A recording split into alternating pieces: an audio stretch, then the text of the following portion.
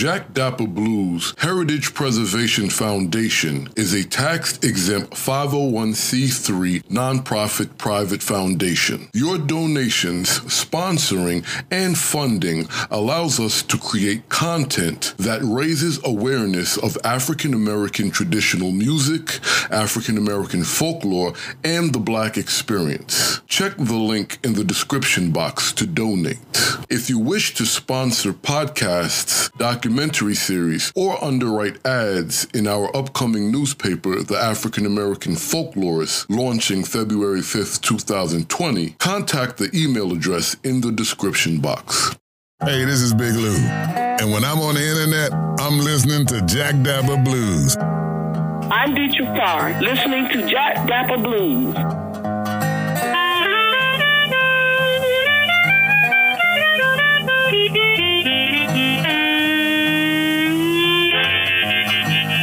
Hey everybody, this is Adam Gusso. Hi, I'm Veronica Jackson, America's acoustic folk blues singer.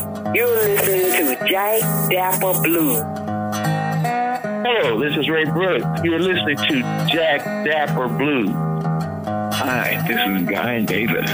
Hey there, folks. This is Don Fleming, the American songster, slapping the dap with Jack Dapper Blues.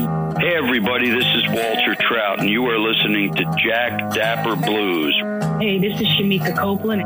Hey, I'm Ben Turner of Piedmont Blues. I'm here with Valerie Turner. And we are bluesing with Lamont Jack Pearlie, the best radio station for true blues. Hi, I'm Larry Griffin, and I keep it locked and loaded on Jack Dapper Blues. Yes, yes, yes.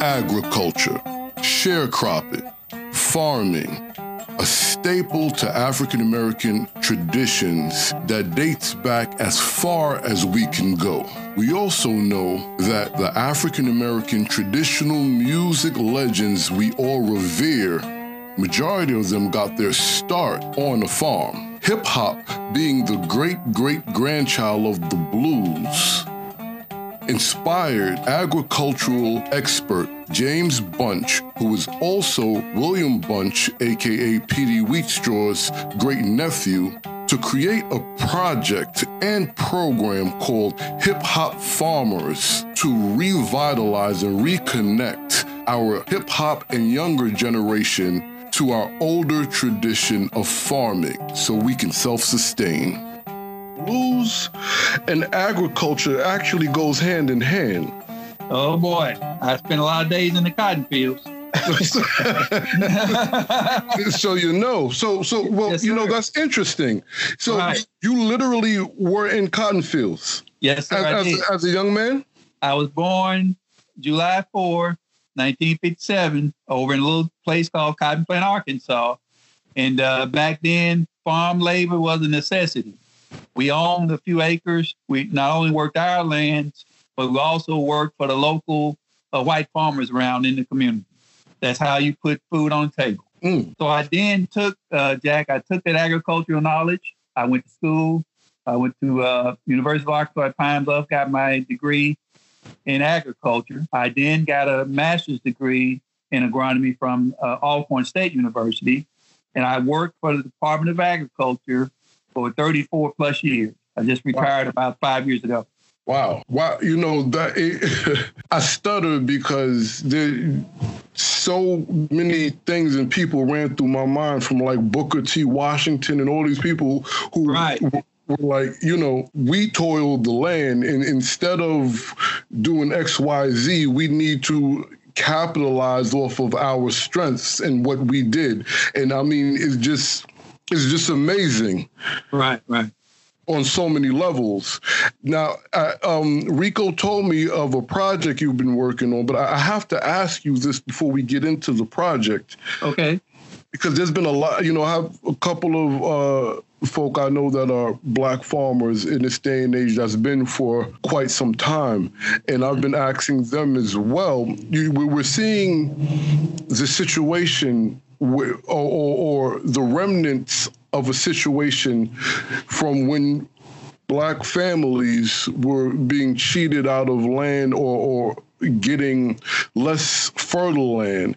And now we're seeing these companies somehow unscrupulously getting their lands and making it hard for Black farmers. First, share with us, have you seen this, experienced this, and then give us a perspective on what's happening. What region are you in, by the way?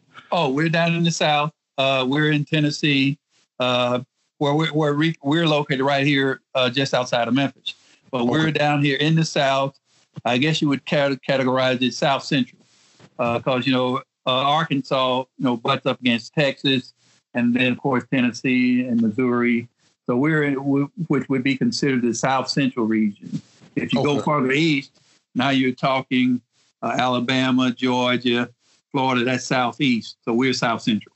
Okay, so just to be clear to the audience, and correct me if I'm wrong, we're speaking South Central of the Delta region. That's correct. Yes, sir. Or the USA. Well, if you're looking at the map of the United States, that's correct. We're in the heart of the Delta down here in the South. Agriculture and blues and Black spirituals. This is what gets my blood flowing. All right, man. Let's not go to church now. All right. So have you noticed this throughout the years? Well, let me tell you. Now, with my background, there's right now, there have, of course, been a large amount of Black farmers to lose their lands through, as you mentioned earlier, some of their land was stolen. Some of us simply sold the land without having the knowledge of that, why we should keep the land. Mm-hmm. A lot of this started, for your listening audience, those who are tuned in historically, guys like myself growing up in the South and our parents. I'm sure people have heard, and they can Google, the Great Migration. And what that Great Migration was about, Black sharecroppers coming out of slavery, working the land, and some owned land. Those who could get their hands on land, through they either bought it or they inherited, from, in some cases, perhaps slave masters. I'm not certain, but they got their hands on land. That was back, in the early, 1900s. Many of us couldn't make a living of it. So what did we do? We migrated north. That's why, most everybody from down south got relatives up in Chicago, Detroit, Philly. We went north. That's and right. What did we do? We left the land. We either sold the land, we left it, forgot about it, didn't pay the taxes. We lost the land. And so back in the early 1900s, Black folks owned millions of acres as farmers. Mm. And I'm not sure what the statistic is now, but man, it's dwindled down to such a small, paltry amount. It's just ridiculous. But that's what happened in a lot of cases, with our land. That's why, I'm recalled, man, when, being a boy from the farm myself, I think about the movie Gone with the Wind. I think about that scene when Scarlett's father told her, this was after, they had come through and wiped out Atlanta. Her father told her, whatever you do, Scarlett, hold on to the land. It's the only thing that will last. And that stuck with me as a young child, and I never forgot it. And so when I talk to Black folks about who do own land, I tell them, stay with the land. Don't get rid of it. It's very emotional to me, when I talk about it. No, absolutely. That's one of the reasons why, a lot of us don't own land. We either sold it. And here's modern day example is this. A gentleman who may own 500-600 acres, he passes on. He leaves the land to his children. Well, they may have been living up north somewhere in Chicago, New York, and they decide to come back and do what with the land? First thing they do, man, they sell it. That's how we're losing a lot of our land. They don't think, they think, I might make $300,000-$400,000 off of that land. That's true. They could sell it to a local farmer, and 9 times out of 10, it ain't us, if you know what I mean. Yes, I do. We have the resources to buy that land. So they sell that land and go back up north, instead of leasing the land to that local farmer, black or white. And guess what? They got revenue coming off of that land, and they're still the owners of that land. That's what we try to encourage people. Every time we get an opportunity, we try to encourage them to do just that. So now, with that being said, before we go into any more of the trials and tribulations, and there's an article that came out recently in the Atlantic based about how Mississippi black farmers are being marginalized, and it comes to find out that this big corporation has many investors, and I believe the UFT, the United Federation of Teachers, I hope I'm not wrong, have a big investment in that. But before we get into all of that, you have a project, an agricultural project that you've been working on, I believe, with young folk in the community, something to that effect. Rico privileged me to. You want to share? Oh, absolutely. The name of my project is called, and like you said, I'm gearing it to youth, Hip Hop Farmers. And what we did last year, the U.S. Department of Agriculture sponsored me and my team, 6 guys. We went into 7 states. Arkansas, Alabama, Georgia, Mississippi, North and South Carolina, and Tennessee. And we conducted workshops to tell young people in the community as well as adults about this initiative and how it would benefit their communities by developing production agriculture projects in their communities to grow fresh fruits and vegetables. We talked to them about all the funding available from the Department of Agriculture, such as youth loans up to $5,000, micro loans up to $50,000 for them to get into the business of agriculture. And what I'm excited about is I'm trying to get professional athletes to support this initiative. And I'm talking to the NBA or the NFL to provide funding for 100 production agriculture projects across the USA so that we can share it with our young people and others in the communities. And what this project does, Jack, it will impact people who live in food desert communities. That's the whole goal of this initiative, is to show our folks that, hey, look, if you live in a food desert, and food desert, if you're in a food desert, that means there is no grocery store within a 10-mile radius of you. And if you do your research, you'll find that across the USA, many zip codes, particularly in urban communities and rural communities, don't have a grocery store where you can go in and get, your essentials as relates to fresh fruits and vegetables and other items. And this is a big push with USDA Food and Nutrition Service. They're backing it. However, I've not been able to get their support, to do these projects. That's why I wanted to think outside of the box and reach out to the NFL and the NBA. Now, why I say the NFL right now, I'm sure your audience is aware that recently hip-hop artist Jay-Z got a contract from the NFL to do projects focusing on social justice, etc. Well, that is true. Here's something else that they can look into. Other social justice is important, but man, we've got to start showing people, how to grow your own fresh fruits and vegetables, how to become an entrepreneur in the business of agriculture, and what celebrities and some have overlooked. Agriculture is a multi-billion-dollar industry, and that's what I tell people: multi-billion-dollar. I mean, man, the grant money that USDA gives out totals in hundreds of millions of dollars. And I'm certain people know about it, but certain communities may not be aware of it.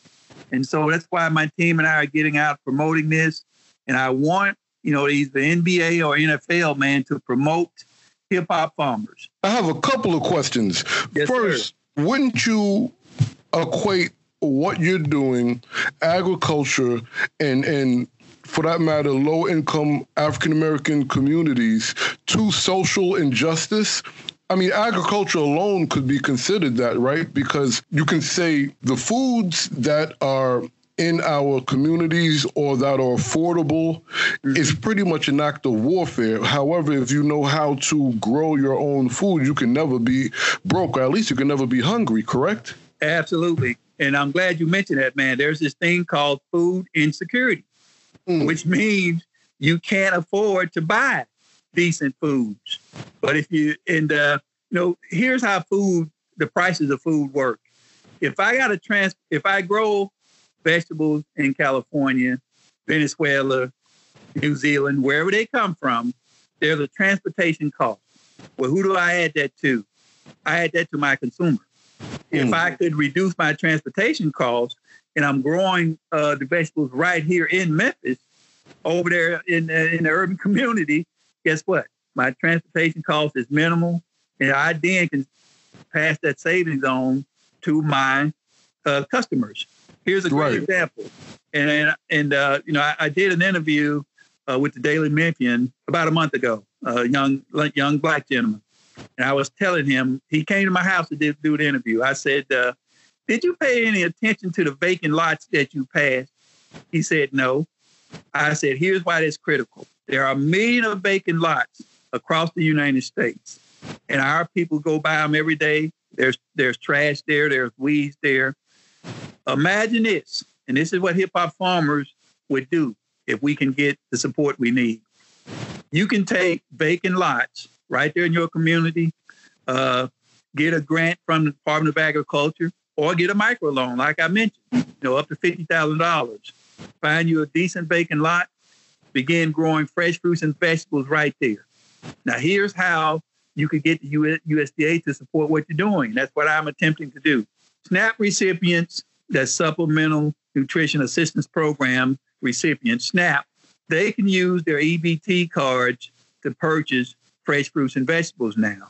USDA recently passed, that law.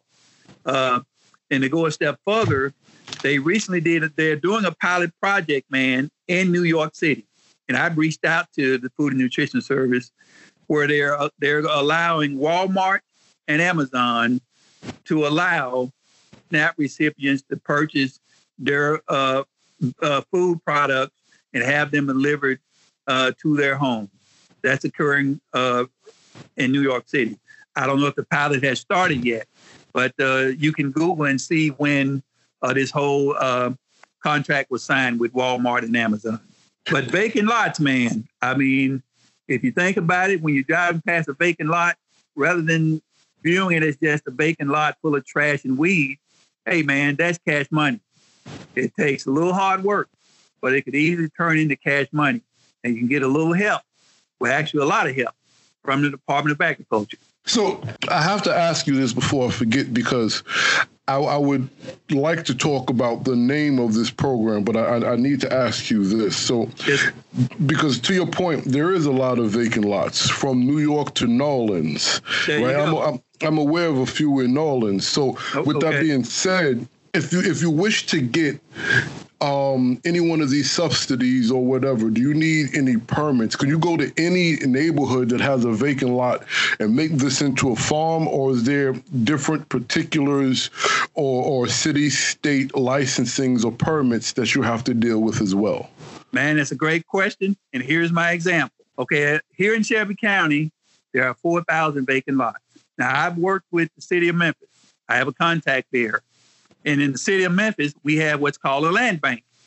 Now, you have to do your own research for your own city where you live in. But on that land bank, there's a map. They show you all of the vacant lots. There's approximately 4,000 here in Memphis. Now, here's what I've been told by the city officials. You can get that vacant lot basically for a song. If you're a nonprofit, you can get it for free, except for churches, is what I've been told. Why they exclude churches, I don't know. But in most cases, here's where you start. Start with your city officials. Check to see if they have a land bank. If so, then inquire about how can I acquire one of these vacant lots. I mean, do I buy it? Do you donate it to nonprofits like they do in Tennessee? So on and so forth. Now, the next answer to the second question was, check the zoning. No, that's important. Can this vacant lot in this section be used for agricultural purposes? So you have to get that cleared with with the city where you reside. And so that is important to know that because you're going to have to do some irrigation, of course, with growing food. And so, but that's the answer to that. Was there anything else you asked about that I missed? No, because, in New York, considering that's where I'm located presently, we have something called the farmers market. Mm-hmm. So what that is so when you mention SNAP and the programs that are being implemented presently, the farmers market has been out here for many years. So they have a couple of locations at Grand Army Plaza, Union Square, Grand Army Plaza in Brooklyn, Brooklyn Heights by the courts in Brooklyn, Union Square in Manhattan, and there's one in Parkchester and Bronx, and a few other places. What this is farmers from Albany and that region, possibly others, but I know specifically Albany, come down here, truckloads of their produce. Okay. And they set up this market, and people can get really, really fresh homegrown, farm-grown produce and things of this nature. And they've implemented a SNAP program that allows you to utilize, because you have to get tokens. They don't deal in cash. You go to the main table, you trade in your cash for the tokens. But what they began to do is you can go with a SNAP benefits card, and that gives you some sort of benefit. I believe it's either extra tokens or I can't remember what the actual benefit is. So there's things like that here. And with that being said, in the communities that I've frequented with or grown up in, gentrification has been the main homegrown terrorist, so to speak, for a lot of them. Right. Well, that's happening across the U.S. Correct. And, it would be just a great opportunity if some of us in these low to no income communities were able to get some of these lots and create farms, and you can employ neighborhood people, things of that nature.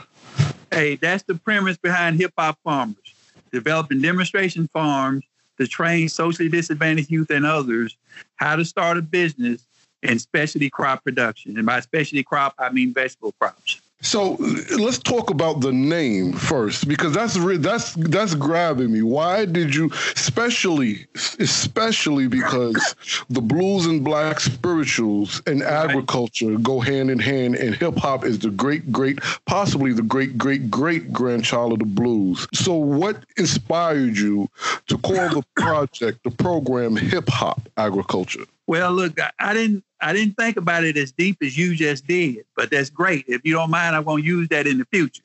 Go right ahead. Okay, but the reason why I thought hip hop, for decades now, the Department of Agriculture, let me back up. Average age of the American farmer is 58.3 years old. And for decades, the Department of Agriculture has been struggling with figuring out a way how to get more young people into agriculture. Because when you mention farming, our kids are running. Man, I don't have anything to do with that. Where you're speaking to a gentleman who grew up on a farm, and when I retired, for your listening audience, I was making six figures in the business of agriculture. That's a fact. There are tens of thousands of African Americans just like myself who's in the business of agriculture right now that's probably making more than that as it relates to, growing their own vegetables and that sort of thing. Now, back to why I called it hip hop.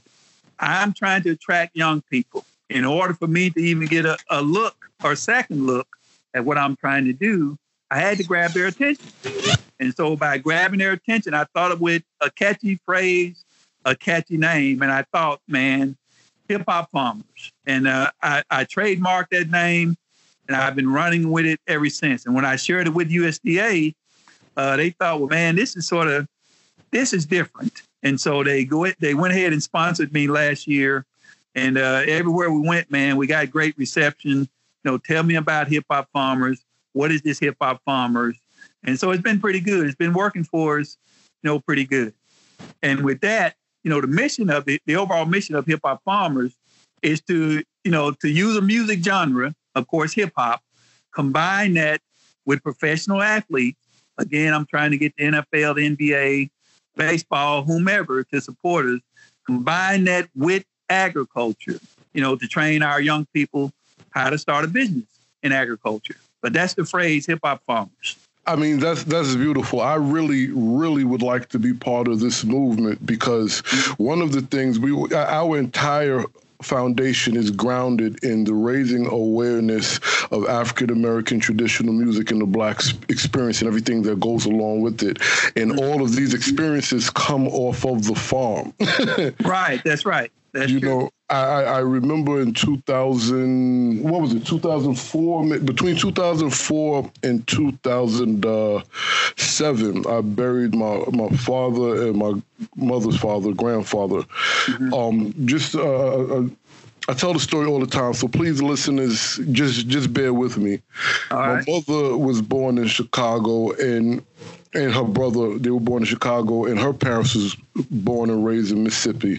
My daddy was born in New Orleans, and his parents was grandmother Gonzales, Louisiana, and my grandfather Belrose. Oh, wow. We have the Pearlies have a burial ground in Belrose, Louisiana. So my first experience on this burial ground was burying my father. I mean, shotgun houses and dirt roads. Mm-hmm. Right. And, taking all of this in was very surreal, for lack of better words. Mm-hmm. And then to find out that there's a Pearly family from my grandfather's side of the family, from my father, they're listed when you look at the census from the mid to late 1800s into the 20s. They were listed under farmers in agriculture. Wow. So this is, just from a perspective of tradition and trajectory, and that's just one piece of the puzzle. This is not about me, so I'm not going to go into the whole thing. Mm-hmm. That's just, and then the other pieces of the puzzle is I've been trying to convince my mother, rest in peace, who recently passed, and my wife, let's buy a farm. Oh, wow.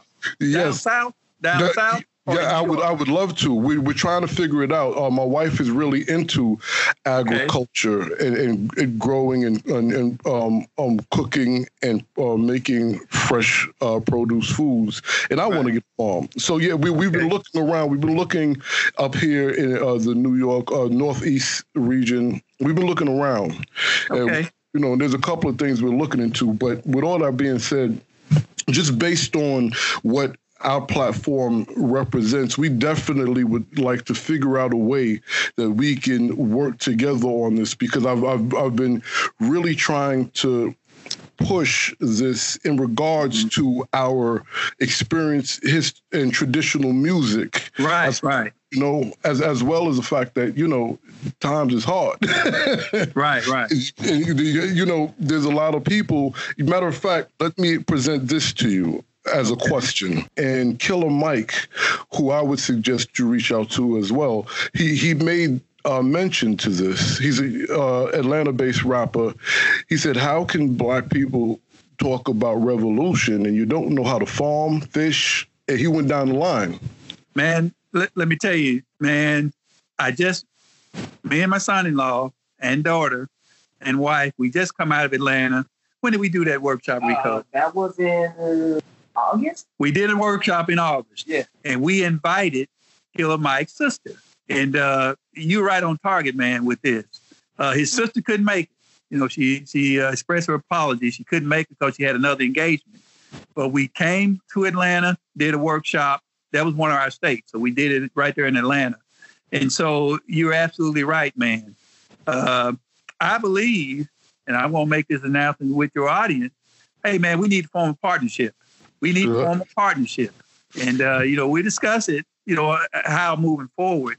But it's all about getting the word out. And, absolutely. Celebrities, hey, man, they're important. That's why in my mission, I say celebrities. Bring celebrities on board. Why? Because our young people, they won't listen to James Bunch, but they'll listen to rapper you put the name, behind. Right, basically. Yes, sir. Or they'll listen to NBA player. You put the name behind it. And so that's why, celebrities are important. So you're right on target with that. I'm definitely in agreement with that, and we can, like you said, discuss that off air. But yeah, this is very important. I'm really excited, just based on the research and reading of African American history, and then to see, once. And you touched on this, of the different reasons why, but once our people relinquished these or gave up these pieces of land, that gave a huge boost in the disproportion of wealth between the cultures and races. Right, that's correct. Home ownership is important, but that house got to sit on a land, piece of property. The more land you own, the more your net worth is increases. Just circling back, are you familiar with what's going on in Mississippi right now with black farmers?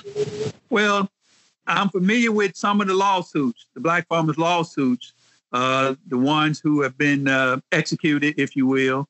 There isn't a current lawsuit, not to my knowledge, not that the USDA is looking at, not to my knowledge. Now, I've heard rumors, but those are just rumors, so I wouldn't want to put anything like that out over your program. Okay. So let me ask you this. Yes. And audience, understand this is not to be divisive, and you all know I'm not a sensationalist, but I just have to ask this question. Mm-hmm. Is this a difficult, because you mentioned that there are a plethora of African Americans who make a great living in this industry. Is there some sort of push against black people looking to get into agriculture, or some sort of oppressive undertone, or is it just pretty much open season for those who wish to engage? Well, now, again, listening audience, pay close attention. And you're right. There will be, and I'll start it out like this. Why would it be pushed back? Let me explain why. There's a big, again, agriculture is a multi-billion-dollar industry. And now for, over a century or decades at least, there's a certain group that's been getting the big piece of that pie. Now, when I first started Hip Hop Farmers, I reached out to the folks there in Washington, D.C.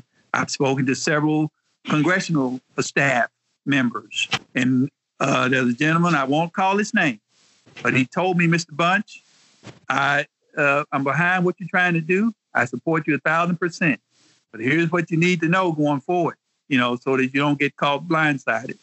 He said, what you're attempting to do, you're going to get a lot of pushback because you're trying to bring this agriculture thing to the urban communities. Well, the fellow who's out there in that rural community who own thousands of acres of land, they want all of the pie. They don't want to share it with anybody. And so he was just letting me know, hey, look, man, you're going to get some pushback. Now, have I been noticing that? Yes, I have. I've reached out to the Secretary of Agriculture through phone calls and emails. I've spoken to his staff. With my knowledge of agriculture and my background, I can't get a face-to-face meeting with him. That's what I've been attempting to do. I've spoken to senators about trying to get a bill, regarding hip-hop farmers. There is an urban agriculture bill out there, and my program fit it like a glove, but I can't get the support that I need. And that's why I'm turning to an alternative means of getting, the funding, get a private industry, get away from USDA. However, they may circle back because they did sponsor me last year. And so you just never know, the administration, who's in charge of the government, has a lot to do with it. We all know that First Lady Michelle Obama was a big supporter of growing fresh fruits and vegetables. He even had a garden there at the White House. And that is true. Again, by us getting together, man, and reaching out, bringing this concept, I'm feeling pretty optimistic. Oh, man. Well, yeah, and for what it's worth, there's not much that our people specifically, but any ethnicity or culture has achieved without any pushback. So that's just the terrain. Right. That's right. Yep, that's true. Hey, by the way, are you guys going to somehow connect the two projects? Well, no, because we, again, like I said, you put it so eloquently a few minutes ago. But no, sir, not at this point. We have not. We have not decided, but I don't know. That may be something we take a look at. Right, because I'm more music and he's more agriculture. Hey, before we move on, I wanted to give your audience my Facebook page, Hip Hop Farmers. Absolutely. Okay, it's facebook.com/Hip Hop Farmers. And you'll see pictures of us doing our workshops. And you'll see news articles about the project and also a couple of interviews and video. And video, yeah. So I would ask them to go on the page, like it, and share it. Man, we've got to blow it up. If you get 1 million views or better, that's when you start to get attention. But again, I think we'll be able to make that happen. Oh no, that's definitely going to happen because this is something very important, and your wisdom will not just allow for this project to flourish, but I really believe a lot of people are going to be eating off of this information if they take heed to it before it's too late. Right, absolutely. Yeah. This is. I mean, I'm excited. Okay, all right. Because my little thing about agriculture is even back home from I'm born and raised in Baton Rouge, Louisiana. Okay, now my uncle James, rest in peace, was up there on Jeanette. Yeah, when you say Gonzales, man, that's like right next door. Yes, sir. And I live. If you're familiar with Southern University, HBCU. I was 5 minutes away from that campus, living in that area that I'm living in, and it's basically a food desert. Like nothing is there. The local grocery stores that was there, it's gone to waste. And that's one of the things I would, if I ever became, a billionaire, whatever, I would revitalize that area because, man, at one time, that town would flourish because it's an all black area, Scotlandville, Louisiana. It was really Baton Rouge, but we call it Scotlandville, and it flourished back in the days of my mom and dad. Scotlandville, that's the township. That's what the township is called. Okay, Scotlandville. Yep, Scotlandville, Louisiana, and it was an all black neighborhood. They had their own pharmacy, record shop, grocery store, and everything. But as time progressed, and they started busing the local kids to other areas, the city, the town died. Basically, it really died. And, we was like winning championships in basketball and football, and then, taking the athletes away from there to the other, schools and areas and all that, the town died. And I would like to revitalize that area because it is a wasteland almost. You say something that sparks so many thoughts. Because I could go into how when schools were integrated and black schools began to get resources, we had, just like in real estate, what was called white flight, and that's pretty much what you just expressed. My question to the both of you, okay, from music to agriculture, how important does the role of education play in to be able to remove the marginalization of our people in these spaces that are lacking? Well, as it relates to agriculture, I'll speak on that piece. Mm-hmm. Again, in order for me to have gone from point A to Z, education was very important. Had I stayed on the farm, I may have died there, a premature death. And the reason why I say that is this, farm accident, working around all the different chemicals, that's used or that they used to use and still do in some cases, to grow the food and animals, not just, vegetables and traditional row crops, but the animals that we consume for nourishment. And had I not decided, or my parents not decided, for me and other siblings, to go to college, I may not have become or at least I know I wouldn't have become, what I needed, who I am today.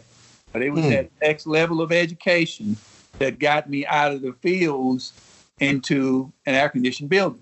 Here's what I used to tell when I used to go out and speak to youth. I would talk to them about when I was back in the early 1960s, late 1960s, early 70s, when I worked in the cotton fields. I used the chopping. I chopped cotton. I used the hoe, and I made $6 a day. That was the salary from sun up to sundown, approximately 8 hours. However, with education, I had with me my laptop. I would stand in front of the classroom with my laptop. I said I went from using a hoe in agriculture and making $6 a day, using this laptop computer in agriculture, and I make six figures a year. The difference was education. Now, as far as music, let me put an example. Lil Wayne, one, arguably one of the greatest rappers that's out there now. He went to college because he said, he wanted to be a better lyricist. He had did a whole bunch of courses in English and American literature and all that, so he could be a better lyricist. And that's what education can do for anybody. Yes, you can be out there, you can rap about anything that's going on the street, but sometimes you can use other words than curse words or street lingo to get your point across, especially if you want to be mainstream. So that's why I think education is, especially if you're a musician, music composition. That's where that's where most of these producers and all that. That's what makes the real money. The ones who can write and arrange their own music. That is also true, gentlemen. This has been a great episode once again.